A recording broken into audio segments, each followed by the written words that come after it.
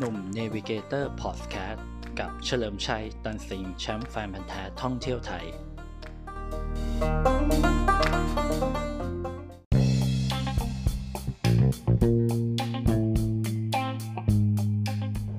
สวัสดีครับ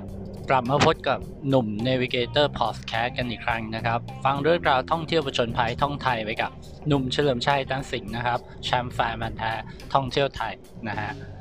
วันนี้จะมาเล่าอีกทีกับเรื่องของหน้าฝนหน้าฝนเวลาเราไปเที่ยวเนี่ยถือว่าเป็นฤดูกาลที่แบบมีอุปสรรคเยอะนะฮะมีอุปสรรคเยอะอุปสรรคแรกก็คืออุปสรรคของการถ่ายรูปนะในยุคนี้นะคือไม่ต้องพูดถึงอย่างอื่นแล้วหนึ่งออกไปถ่ายรูปไม่ได้ตัวเปียกแล้วถ่ายรูปแล้วก็อาจจะไม่สวยอะไรเงี้ยนะฮะนั่นคืออุปสรรคแรกๆที่แบบว่าคนทั่วไปผมคิดว่านะแต่จริงๆหน้าฝนน่ะอุปสรรคหลักๆอีกอันนึงอ่ะคือเรื่องของการเดินทางครับไม่ใช่ว่าเราเดินทางไปไม่ถึง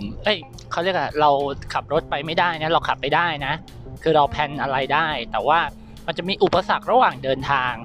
ที่เราไม่สามารถคาดเดาได้จนกว่าเราจะไปถึงบริเวณนั้นพูดเหมือนยากนะผมยกตัวอย่างง่ายๆแล้วกันก็คืออย่างกรณีของต้นไม้ล้มขวางถนนอย่างกรณีแบบนี้เราไม่สามารถคาดเดาได้เลยว่าแบบมันจะ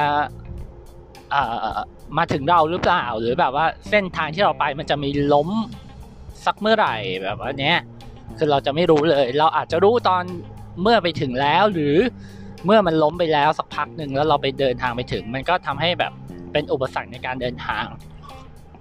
อีกอุปสรรคในการเดินทางอันนึงเวลาแบบไปเที่ยวหน้าฝนเนี่ยสำหรับแบบสายภูเขานะคือทางขาดนะจะมาเล่าให้ฟังทางขาดนิดนึงคือจะบอกว่าคำว่าทางขาดเนี่ยมันก็ให้ความหมายอย่างนั้นเลยก็คือว่าเหมือนมันขาดแยกจากกันครับก็คือเหมือนเราฉีกกระดาษอย่างนี้เลยครับคือบทจะขาดมันคือขาดแบบนั้นเลยนะครับเพียงแต่ว่ามันจะขาดกลางถนนหรือจะขาดแบบไหลถนนก็คือริมทางก็แล้วแต่ส่วนใหญ่มันจะเกิดกับริมทางเพราะว่าบริเวณริมทางขอบถนนเนี่ยมันเป็นส่วนที่เขาเรียกว่าดินมันไม่หนาแน่นมากคือมันไม่อัดแน่นมากเวลาแบบเขาทำถนนนะมันก็จะมีปูนมีดินมีอะไรก็ว่าไปนะครับนั่นแหละจุดที่เป็นขอบทางมันจะร่วงไปก่อนเลยนะครับเวลาใครไปขับรถขึ้นเขาหรือขับไปตามทางหลวงเล็กๆเนี่ยก็จะเห็นบางทีเขาตั้งกลวยไว้เนอะแล้วก็เขียนว่าทางขาดโปรดระวังอะไรเงี้ยทางมันก็จะแหว่งไปเลยเหมือนใครแบบว่าเอามีดหรือเอามือไปควักช่วงนั้นออกไปเลยนะครับอันนั้นคือทางขาดนะครับอันนี้จะเจอได้บ่อยนะครับในบรรดาการเดินทางที่เราเห็นเนาะแม้แต่บางที่นะทำเกษตรกรรมเยอะๆน้ำไหลผ่านเยอะๆทางมันก็แหว่งอย่างนั้นก็มีเหมือนกันนะครับแต่ที่ไม่ค่อยเจอเนี่ยคือขาดกลางถนน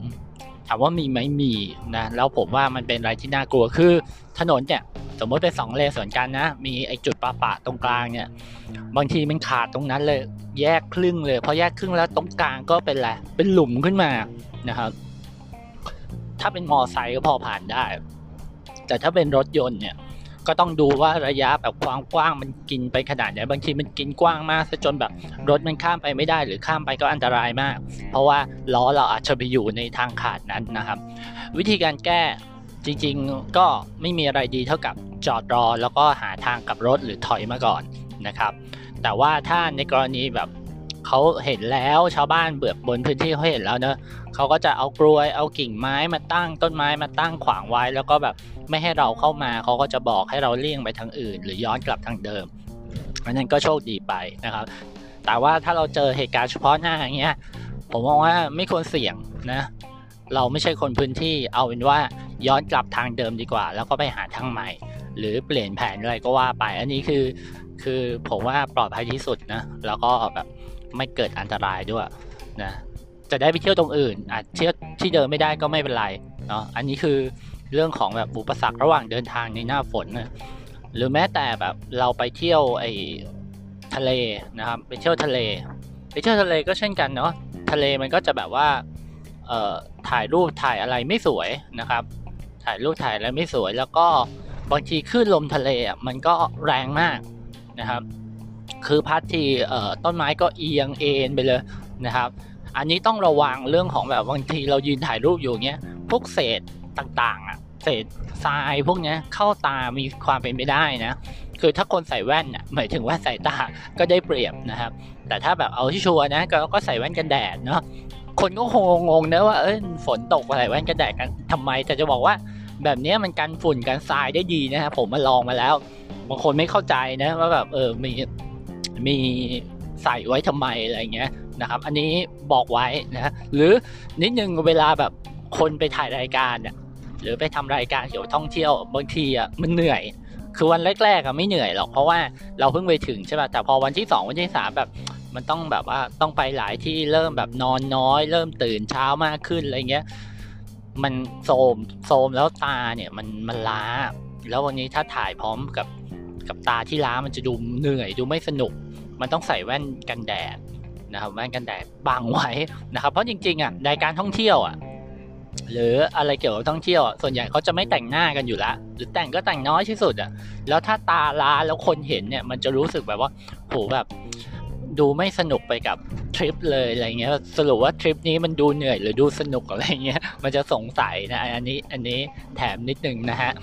ครับฉะนั้นเวลาไปเที่ยวทะเลหน้าฝนเนี่ยก็ต้องระวังเศษฝุ่นเศษอะไรพวกนี้ไว้ด้วยเนอะเพราะว่ามันอันตรายเหมือนกันนะครับย้อนกลับไปที่เส้นทางสายป่านิดนึงหรือภูเขาก็คือเรื่องของน้ำป่านะครับน้ำป่าเนี่ยมันจะมาเป็นระยะซึ่งเราอาจจะไม่สามารถคาดเดาได้ว่ามันมาเมื่อไหร่แต่ว่าถ้าเราได้ยินหรือเราแบบว่าไปเส้นทางนั้นแล้วมีคนทักว่าแบบระวังน้ำป่ามันมาอย่างเงี้ย